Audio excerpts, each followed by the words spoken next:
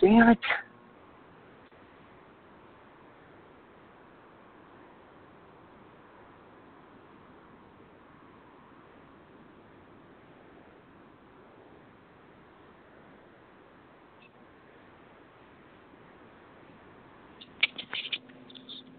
Chris, can you hear me?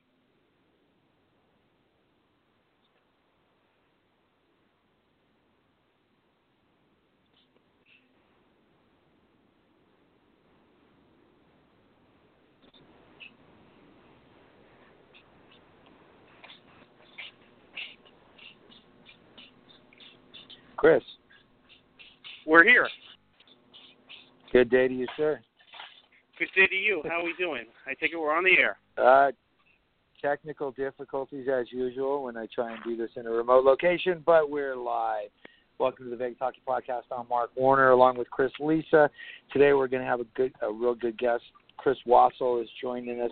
We're going to look at all of the scenarios that are going to lead into the Atlantic Division playoffs, but we're going to kick off talking about the Vegas Golden Knights and San Jose Sharks first-round matchup series. So after a rough beginning, we'll be right back.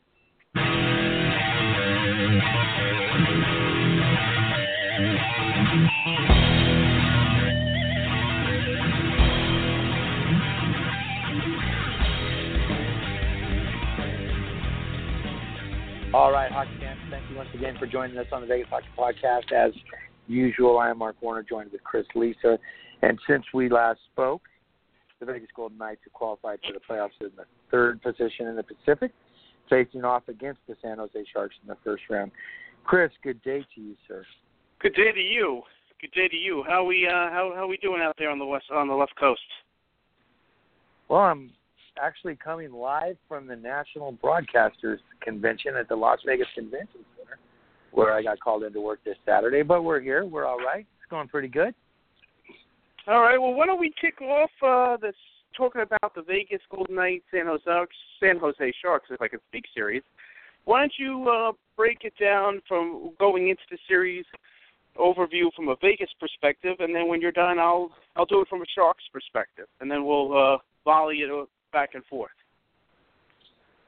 Well, here's one thing that stands out really for both teams. Neither team is going into the playoffs as what you would call a hot streak.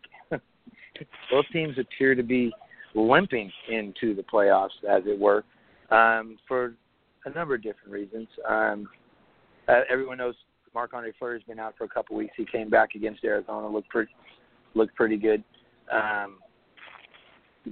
Coach Gallant's been resting players and kind of changing lines. Max Pacioretty had a injury, lower body. So there's some debate about whether Marc-Andre was really, really injured, or if it mattered he would have been playing and maybe he just needed a little rest after a heavy workload in the season. And San Jose, they're dealing with some injury issues themselves. Carlson's been out for a while. Pavelski missed some time. So it's hard to say what side of the ledger the momentum tips to, with both teams not going into the playoffs on too much of a hot streak. So yeah, that's for sure. So in terms of the Sharks, got a few notes here. So it's been a very up and down year for them. It's been a season of streaks, if you will. It seems like they finally get. Yeah. Well, believe it or not, much more so with the Sharks. It felt like they finally got it together heading around the All-Star break. Between January 22nd and March 12th, the Sharks went on a 15-3-1 run. But since then, as you alluded to, they're 2-8-1. And it's interesting, too, when you break down the Sharks this year. In past years, what has been the key question, for the Sharks? We say, are they going to be able to score enough? That's something that jumps out. Well, that hasn't been the problem this year. They have the third best offense, 3.51 goals against per game, the sixth best power play, which in the last year or so has been a bit of a bugaboo. But what's killed this team, which has been its kind of its hallmark, is keeping the puck out of the net. And they're 21st in the league in terms of goals against this year, 3.16. And that is the worst of all the teams that made the playoffs this year.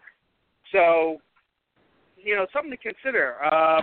Again, you had a breakout season from Timo Meyer. You had, a bunch of, other guys. Obviously, you have Brett Burns, Cordier. So it hasn't been.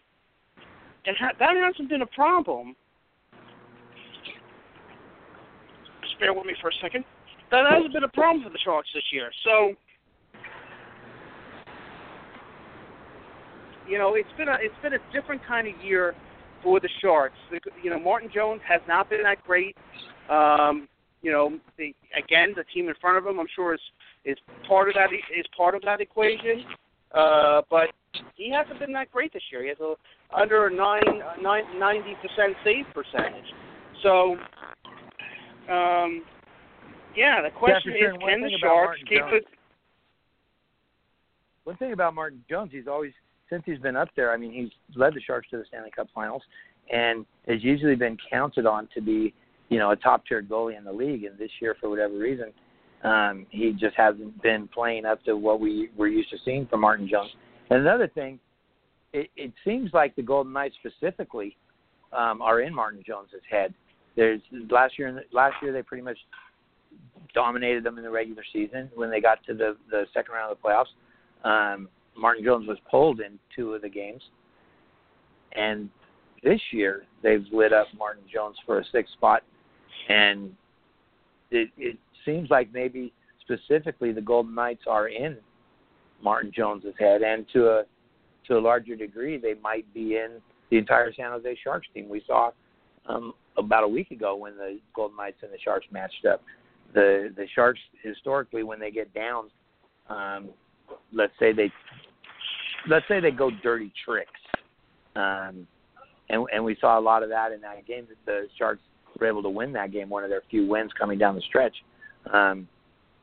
But it seems like the Golden Knights team themselves are in the Sharks' heads. I don't know. Would you get that feeling? Well, you would know that better than me, being out there. But another thing to keep in mind is Erik Karlsson, which was obviously the big off-season move for them. It took him a while to kind of get going, and then he did get going. But he's also been injured a lot this year. He's only played in 52 games. Now, he said he's ready to roll. He assured everyone during the week that if the playoffs were to begin this week, he'd be ready to go.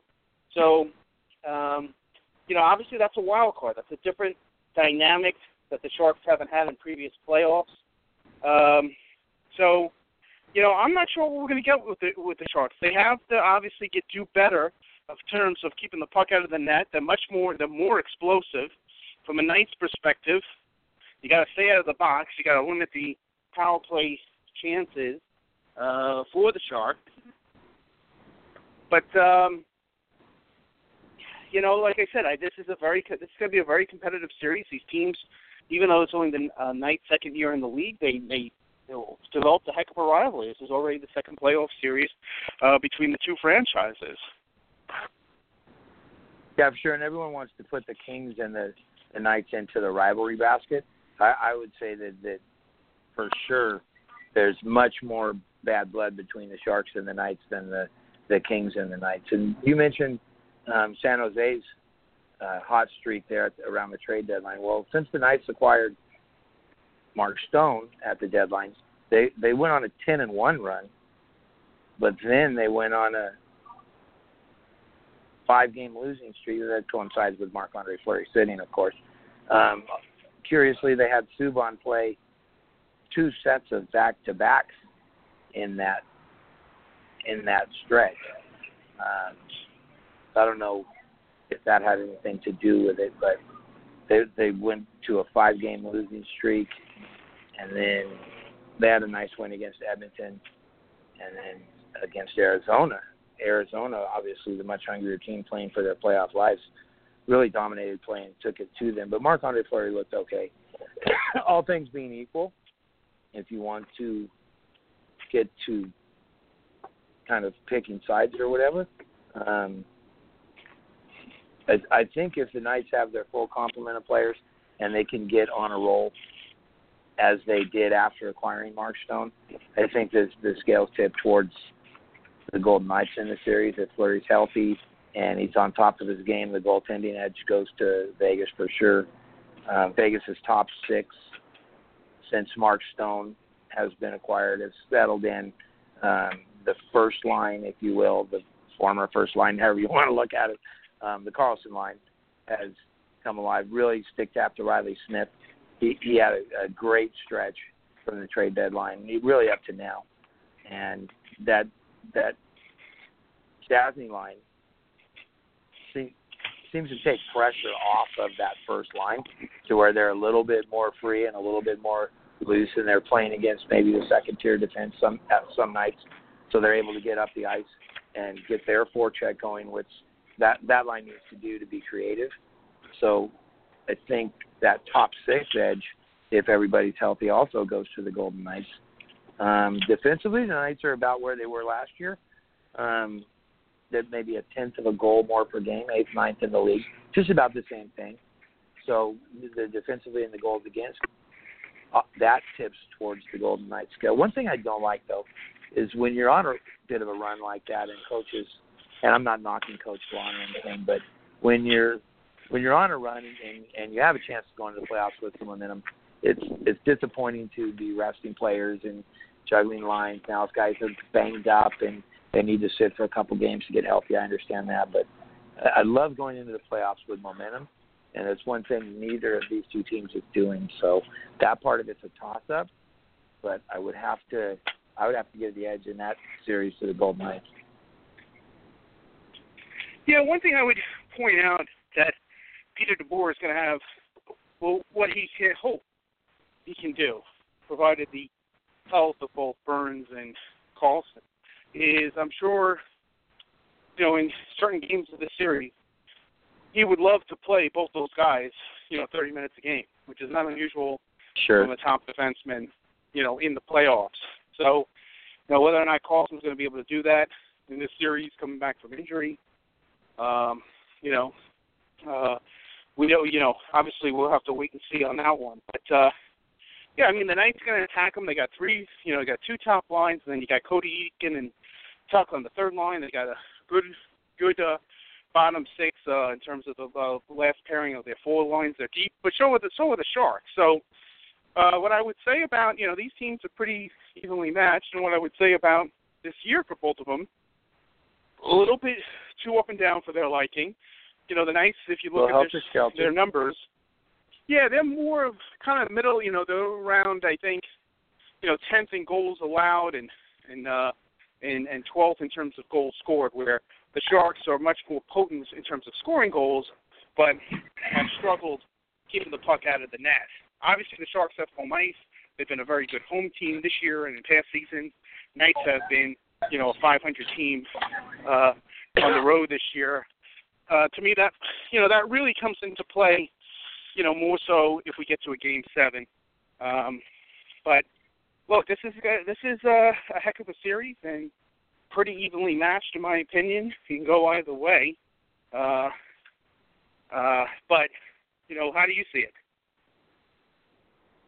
Well, I think if the Knights get one of the first 2 games, it's probably a 5-6 game series. If they have to battle back from a 2-0 deficit, if they can get to Martin Jones, as they have shown they've been able to do, I think that it'll be a long series, and they might have to go Game 7 on the road. But I like the Knights to come out and jump on them in Game 1, and I think it'll be Knights on home ice in Game 6 to close the series out.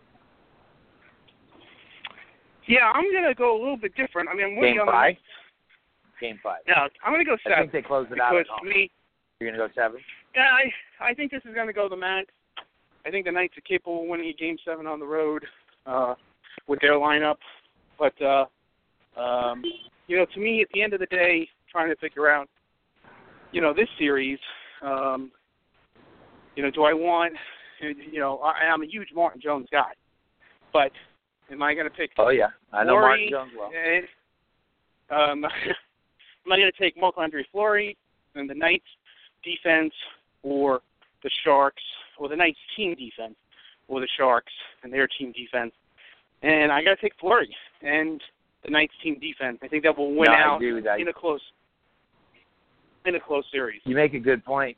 Yeah, you make a good point when you use the phrase team defense as opposed to the defense, the defense corps.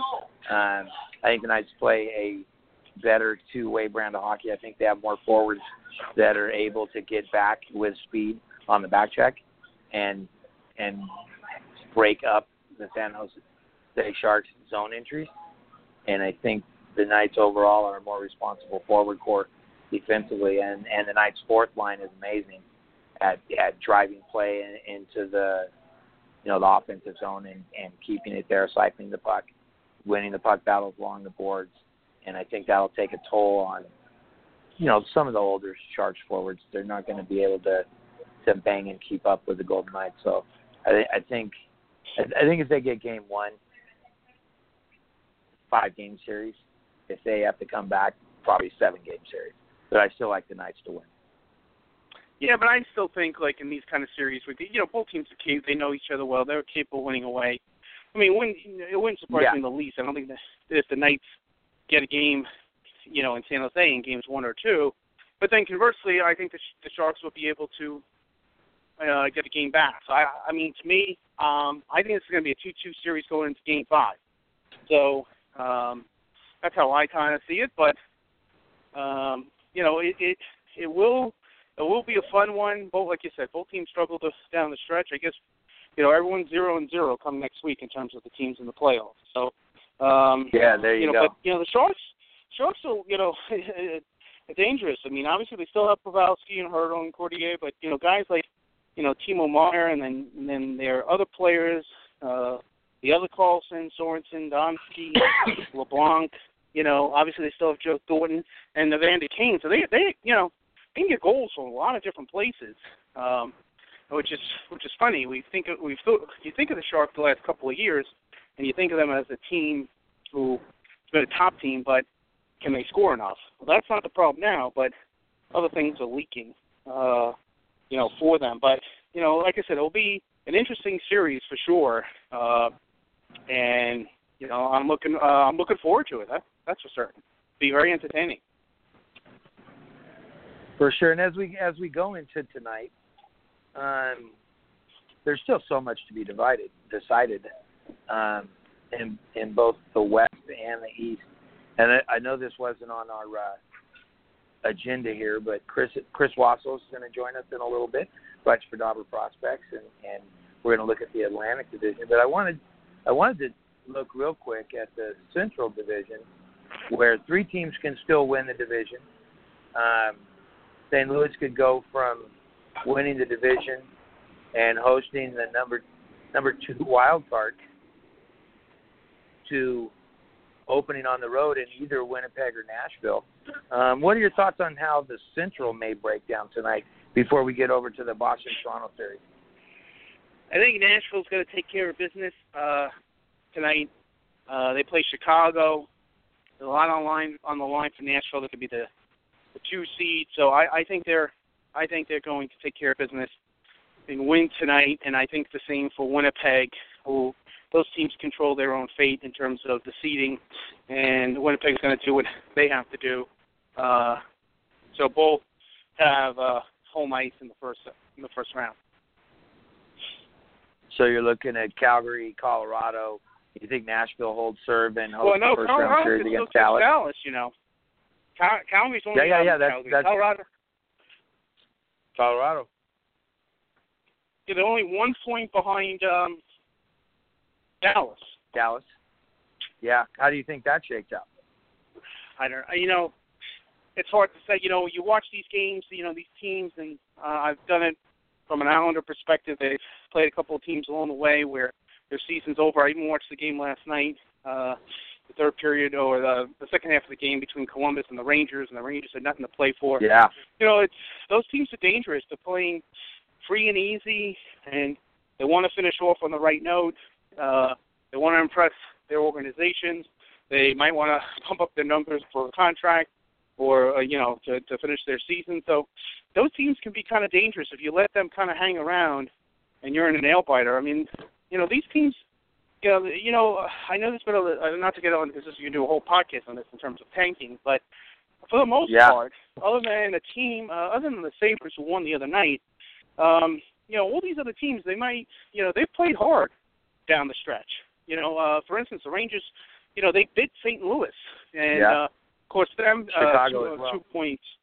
Yeah, so it's very hard to say.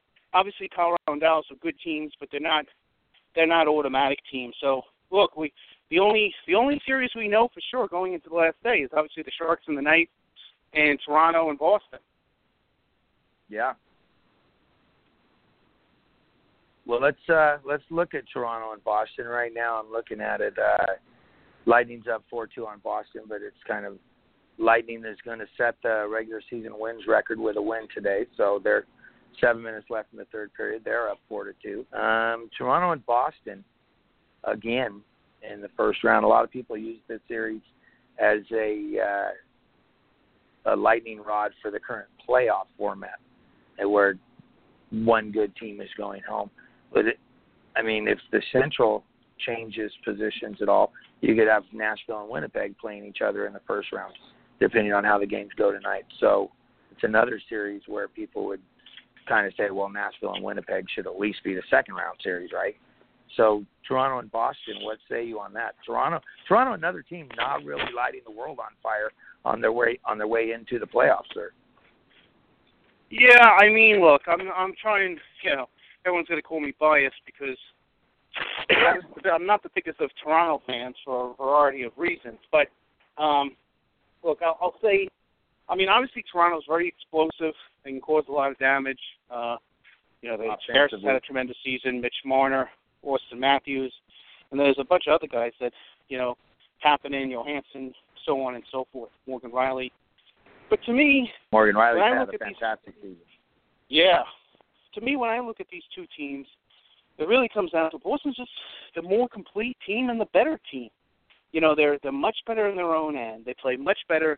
They have much better defense in terms of the blue line and in terms of overall team defense. I know you kind of give it a wash. I think in past conversations we've talked about you've given it a wash, but I think I'll take Tuukka Rask over Anderson. Not that Anderson's not capable of winning playoff series. He is. As much as we talk about how powerful and explosive Toronto is, let's not go to sleep on Boston. Marchand had a 100-point season. Pasternak is explosive. Bergeron, arguably one of the best two-way players in the game. DeBrusque, Krejci. So, and then they have a power play that's lethal. That's going to be, to me, a big key in the series of how Toronto does against the Boston power play, which is, I think, the third best power play in the league, around close to 25%, and how many opportunities they give them. And then Boston has home ice, which came in hand last year when these two teams played in the first round and won in Game 7. So, look, clearly, Toronto is capable of beating them, but to me, you add all that up, it's hard for me not to think Boston's not going to win the series. Granted, I think Toronto will make this a lengthy one. I think Boston will win it though in probably 6 games. Yeah, I find it a hard time contradicting anything you just said. I think they're the deeper team. I think they play a more of a playoff brand of hockey. I think they're more than willing to be physical. Their penalty kills, middle of the pack at 60. I'm talking about Toronto. If they're in the box too much, and I think they might be, it's going to be really hard to shut down that Bruins power play. I think that's going to be a big key to the series. The Bruins penalty kills right there with them. They're 16-17 at 80.3, 80.2, flip a coin, whatever. But with Boston being the number 3 power play team, I think special teams is going to have a lot to do with that. if Toronto is going to have a chance in the series, they have to stay out of the penalty box. If they're giving up power plays and grabbing and hooking and holding and trying to slow down that first line of the Bruins, then I think they're going to have a real tough time in the series. And I agree with you. I think Boston has to get the edge. And you said earlier about the Golden Knights. I think Boston may play some of the best team defense in the entire league. And going even further in the Eastern Conference, maybe the defending Stanley Cup champion Washington Capitals, Boston may be a team to give Tampa, what have you, at least challenge them here in the playoffs. Yeah, and I think Boston also has the element, they have some big players on there, starting with Zdeno Chara and Brandon Carlo, to get physical. And that's not really Toronto's game as well. So, and Boston has a nice blend of veterans and young players, too. So, I look, again, it would not surprise me if Toronto, because, again, they are explosive, but that they could win the series, but I'm going to go with the Bruins. You know what? As long as there's no licking in the series, I'll be a happy guy. It might be. It should be a fun series. It might be. And that's another aspect. Is Pasternak is the biggest pest going, so he's capable of getting under people's skin. So keep that in mind. Oh, excuse me. Yeah, Marchand. a little ball of hate there. Yeah, a little ball of hate there in Brad Marchand. I don't want to see any licking. We had licking last year. I don't want to see any licking in the playoffs. We're waiting on our guest, Chris Wassell, to join us. You can follow Chris on Twitter at Chris Wassell DFS. He's a host at Fantasy X, and he writes for a bunch of different hockey sites, Dobber Prospects, Fantasy Data, and he's part of my NHL Trade Rumors as well. We might want to kick into the segment a little bit while we wait for Chris to join us. How do you see? Let's talk about your Islanders a little bit, since you're well versed in the Islanders. No one saw this being a 100-point team, obviously, to start the season. I love the "we don't need you" chants raining down. They do get to play their first round series in Nassau Coliseum, which I think is a big thing for them and the fan base. They need one. Oh, yeah. I thought you meant home ice. Yes, that's correct. No, just the fact that home ice or not will be played with Nassau Coliseum. That's got to energize the fan base up there, right? Oh, absolutely. I mean, it's it's funny. They wound up having roughly the same record at the Coliseum as they did in Brooklyn, but there is a difference. There is an energy. Obviously, that place will be on fire with the games at the Coliseum. If the Islanders can get 1 point in tonight's game against the Caps, they're assured of having home ice for the first round. What's the tiebreaker with Pittsburgh that if the Islanders lose, Pittsburgh wins, Pittsburgh would flip-flop into the 2 seed? What's the tiebreaker? Or the ROW. It would be ROW, right? Because they're both at 42 wins right now. Correct. Okay, yeah. so 1 point puts them at home. 1 point puts them at home. And then Carolina and Columbus can still swap places tonight as well. Right. Well, Columbus can fall to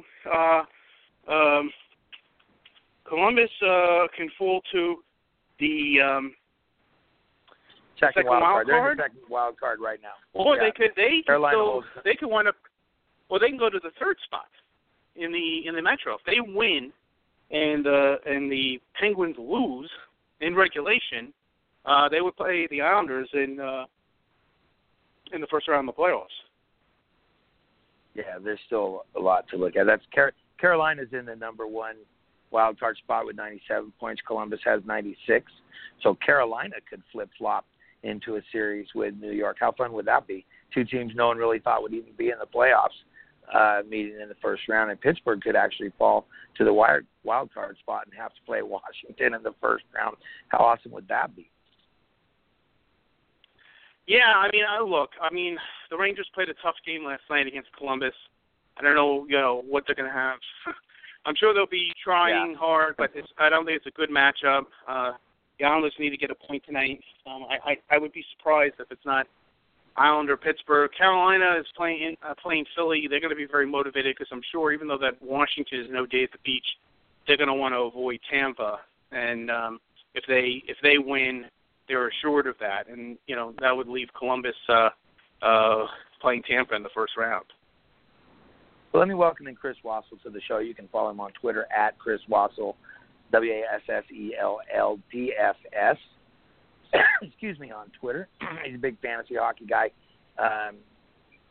Writes for Dauber Prospects and My NHL Trade Rumors. I think that's new since the last time that we talked to you, Chris. Chris, how are you today, sir?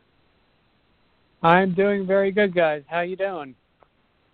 We're very good. Thank you once again. Chris has always been a good friend of the show, coming in whenever we need him on drafts or trade rumors or anything like that. So it's good to have Chris back on again. Let's jump right into it.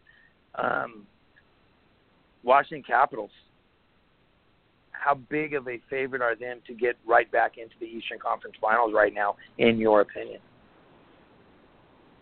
Not as big as about 2 weeks ago. It's going to be intriguing to see how the small sample size of Nick Jensen and John Carlson works throughout the playoffs. That is the pairing that Todd Reardon seems to have envisioned to get him through the Stanley Cup playoffs, to shelter Carlson, allow Carlson to be the offensive player that he was last year. Since he does not have the services of Michael Kempny, who literally blew out his hamstring a couple of weeks ago. Kempny you may not see till October. That's actually how he blew it out. He was big against the Vegas Golden Knights. Yeah, people underestimate the impact of that trade, but they don't especially now. But either way, it's not quite the same Washington team. Obviously, defensively, they give up a ton of scoring chances down the middle. Offensively, still basically the same thing. That's the one good staple of Washington. They are going to be able to outscore some teams. Could that get them through the first round or two? Absolutely. Does that get them past Tampa? Sure. We were just. Mm-hmm. We don't know.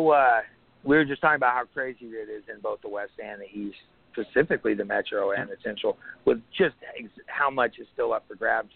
And I mean, Carolina we don't know. Can jump up. We really don't know too much about these matchups. But I'm going to bring in Chris because I know he wants to get your opinion. If Islanders hold serve and they get at least a point tonight, they're going to host their first round series up at the Nassau Coliseum.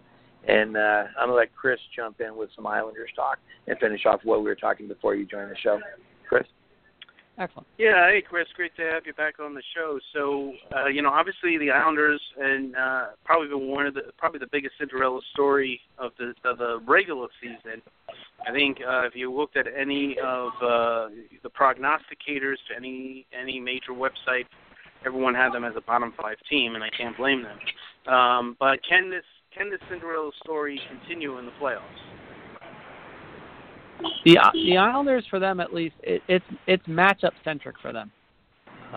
This is really going to be something where if they get the right matchup and they time it right, yeah, they can make a decent run. I mean, this is a and I hate to say it, but it is true. This is a souped-up version of the 2014-2015 Devils, basically. You have a couple high-end players. You have a bunch of middle-of-the-road players that have bought into a system extremely well, and you have the goaltending. And when you have that goaltending construct like you do with the Islanders, and you have a few guys that have played well above their defensive means, you get a 95 to 100 point team like the Islanders right now. And when you can play defense and have goaltending like they do, they can stop teams cold. I mean, they can stop the Pittsburgh cold. It's been seen before. Pittsburgh is a vulnerable team if they don't turn it on early in the series, and that's kind of the matchup that about 2 weeks ago when we started projecting through. That was the matchup. I thought that was the one that was their sweet spot. I'd be a little bit more worried if they wound up playing Washington, but not terribly. And look, there is so much with this, and I kind of like last year. The last 2 nights of the season were much the same way. Although the top 8 seeds were settled earlier, there was much intrigue as to who would face who, and of course the Devils did what they did and wound up getting snowballed because of it. They didn't want to play Columbus. They wound up playing Tampa and got smoked anyway. So with the teams playing at the same time, Chris, at least we're not going to have that worry of, like, well, is one team going to kind of look at the scoreboard and go, well, we might want to mail it in here. You're not going to have any of that tonight, so that's always good. Now, Chris, how dangerous are the Penguins? Obviously, you have Crosby. I'm sure Malkin will be back next week. You have Kessel. You got there's mileage on some of those bodies from their cup runs, but how do you see the Penguins? How dangerous are they, and can they get out of this bracket and get to the Eastern Conference Finals? That's the thing. Any one of these teams from the Metro can potentially win it, and that adds to the intrigue from the division alone. Carolina could even. They can make it out of this bracket. Pittsburgh with the second half goaltending. Matt Murray's been one of the best goaltenders in the league over the last 3 months, and gone considerably under the radar, mostly because of, ironically, Laner and Grice from the Islanders. Nobody's really noticed how well Matt Murray's played because he played so poorly through the first 2 months, battling. First he was battling the groin injury, then suddenly his gloves started to fail him all over the place, and this is a guy that can turn it on. I mean, well, he played unbelievable when he had to in the 2 cup runs. Missed some of them, obviously, to injury, and that's always an interesting byline with Matt Murray. Make sure Matt Murray gets through the first game warm-up before, look, it's happened twice. Once was enough, but twice, something else. And then there was, the third year, people forget he got hurt the game before the playoffs warming up, and then got hit the second time and wound up having to miss a portion of that playoff run as well. I think a lot's going to depend on the health of Chris Letang, especially in the first round series. He missed some time, right. Excuse me, and then he came back for 1 game, and then he's missed 3 or 4 games. He did come back, rushed it a little, had to take some more time off. He's had such a great season. He's the straw that stirs the drink, pushing the puck on that defense. I mean, I'm Captain Obvious here. But if he's not 100%, I wonder how the Pittsburgh offensive machine and how fluid it can be if he's not able to do the things that Chris Letang does.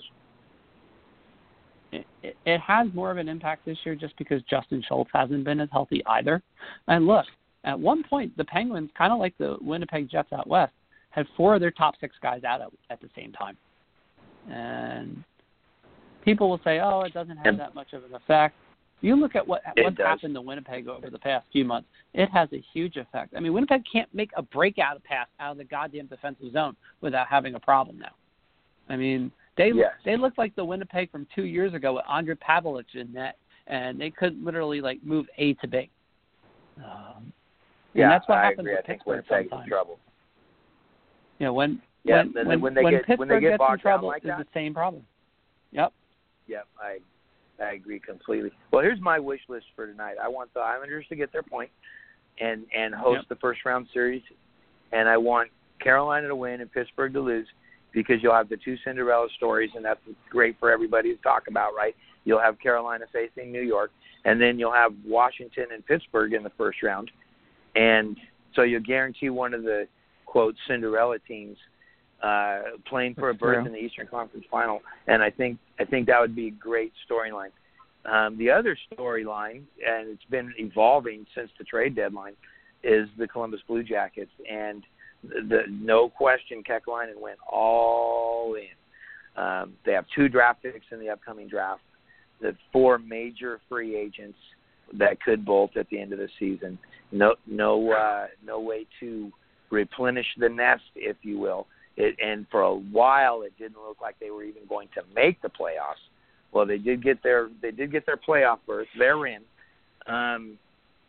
How important is it for Kekalainen himself for this team to make some noise? And if it ends up tonight the way it could, they got Toronto, or not Toronto, Tampa Bay. I'm sorry. Can they give it a matchup in the first round with Tampa? They can give it a go, unlike most teams.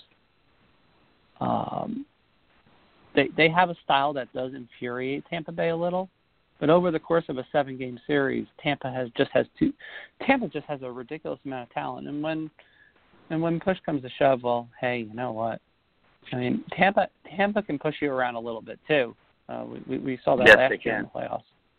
And now with the emergence of Erik Cernak, who is just a big bruising defenseman with a huge shot. I watched it today. He went toe-to-toe a few times with Zdeno Chara and didn't look in the least bit phased, which that doesn't happen. I mean, look, Zdeno Chara is 464 years old, but he's an imposing figure in he his can early still 40s. ragdoll you. Yes, sir. I think Chara in any era could fight just because he has one of the best reaches I've ever seen. He has a left hook and a jab that I don't think I've seen in the modern era, aside from maybe a Tony Twist. And the irony is Twist hardly ever used it, but when he did, it was one of the most effective punches he had. We had Russ Cohen on a few weeks ago, and he gave me a stat on Bobrovsky. And I know he's a 2-time Vezina Trophy winner, but obviously they've never won a playoff series. But Sergei Bobrovsky has never allowed fewer than 3 goals in any playoff game that he's played in. And if you're going to be doing that in that first-round series, how big of a problem is this going to be if this is just a quick 4 or 5 game series and Columbus is out? Is Kekalainen in jeopardy? At this point, he's done everything that he can to get this team in the playoffs, and they got in the playoffs. Do they need to win a round? Look, let's be honest. They get Tampa. I mean, you're not going to expect them to win a round. If they win 2 or 3 games, that's an accomplishment for them. Now, is he in jeopardy right now? No. Are they going to lose everybody to free agency? That's extremely possible. I mean, that's 50-50 at this point. They could lose all 4 guys. I mean, I'm starting to tilt it even more in some of my projection pieces. Right? Look, it's how scary it is. We're already talking about free agency in April because the cycle keeps going constantly. Now, Bobrovsky's biggest problem in the playoffs, and we've noticed this. It's funny because you mentioned Russ. Russ and I were even talking about this. Mental fortitude is not a strong point of Bobrovsky at times. It seems in the crucial moments. And why that is, there's no particular reason for it. But it's there. And you could see it in the Pittsburgh series a couple of years ago. You could see it in the Washington series last year. The same thing. It seemed like no matter how much Columbus got ahead, no lead was safe. And when your team is blowing 2 and 3 goal leads like it's candy, and a lot of that's on your goaltending, that's a huge problem. Doesn't bode well against Tampa Bay, that's for sure. No, and you look. We saw it today. A good example, and it wasn't even Tampa's full squad. I mean, Boston went up 2-0 pretty fast, and the final was 6-3 Tampa. I mean, that's it.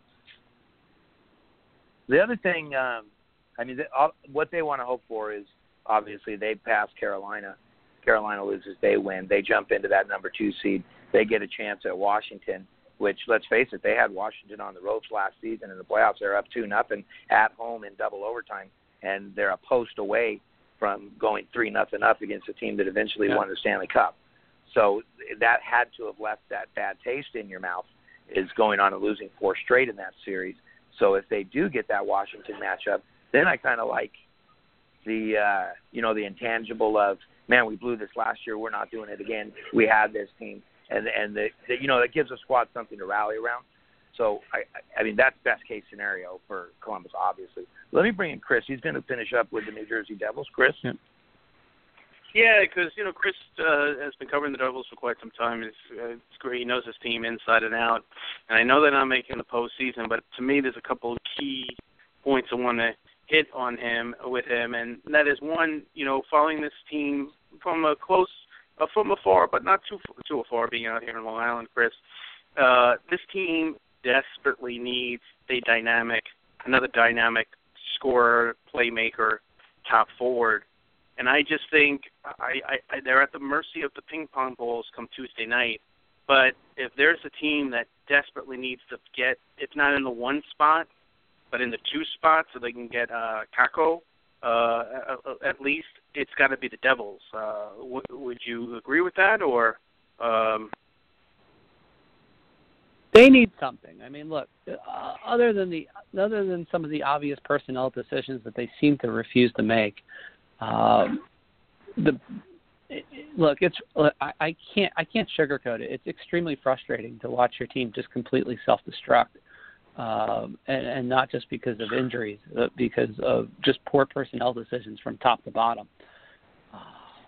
Now, they need a playmaker, but they most importantly they need a lot, and at least prospect-wise, it's getting a little bit better where they're starting to develop guys. It does not hurt that Jeremy Davies signed with the Devils this week. That was a major concern for Devils fans because, look, honestly, with our track record sometimes with signing free agents and guys that are coming from college, it has not been good, especially over the last 5 to 10 seasons. So that was big. Next year, obviously, with Ty Smith and how he develops, he probably needs another year at least. Whether it's in the OHL and then the AHL or the AHL straight, that remains to be seen. But interestingly enough, with the Devils, right now as of this moment, and this is the way it's funny. I run the ping pong balls at least once a day just for fun. There's a few interesting wrinkles with the mocks, but one keeps focusing on the Devils taking Vasily Pazakin from Russia, and I'm hoping to God that's not the case. I like the kid. He's got a ton of skill, but no. If we don't get, basically the Devils don't wind up at 1 or 2. I'm looking down at either Bow and Byram because the Devils need high-end defense desperately. You can never have enough defensemen, as the Devils organization found out the hard way after the mid and late 2000s. And then if you go down the line, there's Alex Turcotte and Dylan Cousins. Depending on your mock, could go anywhere from, again, 4 to around 8. And wrapping around what prospects in particular the Devils need. The Devils obviously have several holes at forward as far as scoring. That's the biggest part. They have the huge top line hole. So just second line hole one as well. one last one for you, Chris, and that's Taylor Hall. Obviously, I mean, when he's played this year, he's produced over a point a game. Yep. He's only played in, I think, around 33 games or so. He's got one more year to go. He's signed for one more year. The Devils can sign him to an extension on July 1. Assuming that his body is intact and it's just one of those years, I would think they desperately need to sign him. If he's not ready to sign, how do the Devils handle that? Where are we with this whole thing with Taylor Hall and the Devils? We're still in the relatively beginning stages of all this. Everything from the functions that he's been at, the body language seems to indicate that he wants to stay in New Jersey. Now, what is that magic dollar amount that it's going to take? It could be 10 to 11 million, average annual value. That's about in the ballpark. The only question really is it going to be a 5-year deal, or is it going to be the max 8-year deal? It seems like it's going to be one or the other at this point. Does he want to go max, or does he want to go 5 years? Because 5 years is going to eventually be the trend. You see these mid contracts, the Austin Matthews of the world eventually and such. You're going to see a lot of these in the NHL because teams are going to be like, well, we don't want to go full max because we see how long the contract's going to last. At 32, 33, we'll evaluate and we can scale down the contract. And I think that may be what happens with Hall. You might sign him like a 5-year, $55 million deal with a considerable amount of signing bonuses tagged on, especially given the direction that the Devils seem to be going. He looks genuinely engaged as far as the direction. The development of Mackenzie Blackwood has been almost supernova-like over the past 15 months.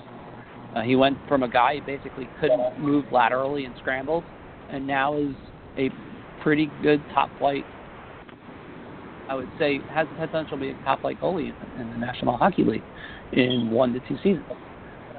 That's a huge bound in development, and a huge development for the Devils. That bodes well. Now they're allowed to focus on other positions, especially defense, obviously, develop their defense. Develop a first and second line left winger in particular to complement and have insurance in case Taylor Hall should be injured again. And when you have depth that's allowed to move down, that'll help Hall as far as his decision making. All right, Chris, we're going to let you go. We're running short on time. Thank you so much for joining the Vegas Hockey Podcast today. Everybody follow Chris on Twitter at Chris Wassell, WASSELL, for all of his prospect content, his New Jersey Devils content, and his fantasy sports as well. Chris, thanks again, buddy. You've always been a good friend of the show, and we'll definitely have you back as soon as we can. Thank you so much. Thank you, guys. You have a good afternoon as always. All right. Thank you, sir. All right, well, we're going to get to the OT section here. We got a Cody Glass article Chris wants to get you into. The Hockey News Future Watch issue, which is one of the two issues that I make sure I get, that and the draft issue, came out last week. They had their top 100 prospects. Cody Glass winded up as the third best prospect in the sport. There's work to be done after him. Like to see the cupboard a little bit more full than it is, but we'll save that for another day. But it's an article. There's a feature article on Cody Glass in the issue, and the kid has been through a lot. I mean, he's had to grow up fast, and he seems like he has a great head on his shoulders. It feels like the sky's the limit for him. He really has a chance to be, at least a first-line player. Vegas has taken the right approach with him. They're not rushing him. I'm sure they will not rush him next year as well. If he's ready in October, great. If it takes more time, it takes more time. But like I said, it was one good to see how highly regarded he was in terms of on the prospect list, and I really a combination felt for the kid for everything he's had to deal with, with family stuff and very serious stuff on different levels, to admiring him as well. So very impressive young guy. Yeah, for sure. When you go through some of the things, and if anybody hasn't had a chance to check that out, I would highly recommend it if you're a Vegas Golden Knights fan, because there's a lot of backstory to Cody Glass that doesn't really get that much run. And when you go through those kinds of things, you get a perspective on life, or at an early age. And he's all of his coaches and everybody, and all of his perspectives and everything. They always talk about his hockey IQ, and he's mature beyond his years. And a lot of that goes into what he's been through as just a human being. And after you read that, you can't help but root even more for the guy. So definitely check the article out. And I think we've talked about the salary cap issues with the Golden Knights and what they're going to do in the offseason. I think there's a better than average chance that he starts the year next season, possibly as the third-line center, depending on what they have to do with the cap. So that's going to do it for this week, Chris. I got to run inside and get back to work. No worries. All right, so next week we'll be back, and we'll have Russ Cohen on, who's not only just going to sneak peek the draft for us, but because the lottery is so early this year, this Tuesday night, i.e., all you Kings fans out there, you, Mark, JD, will obviously be able to not just talk about some players and where they'll fall, but also about teams as well. So looking forward to that. Yes, sir. Yes, sir, very much. For Chris, I am Mark, and I just lost my studio. So for Chris, I'm Mark. We're gone.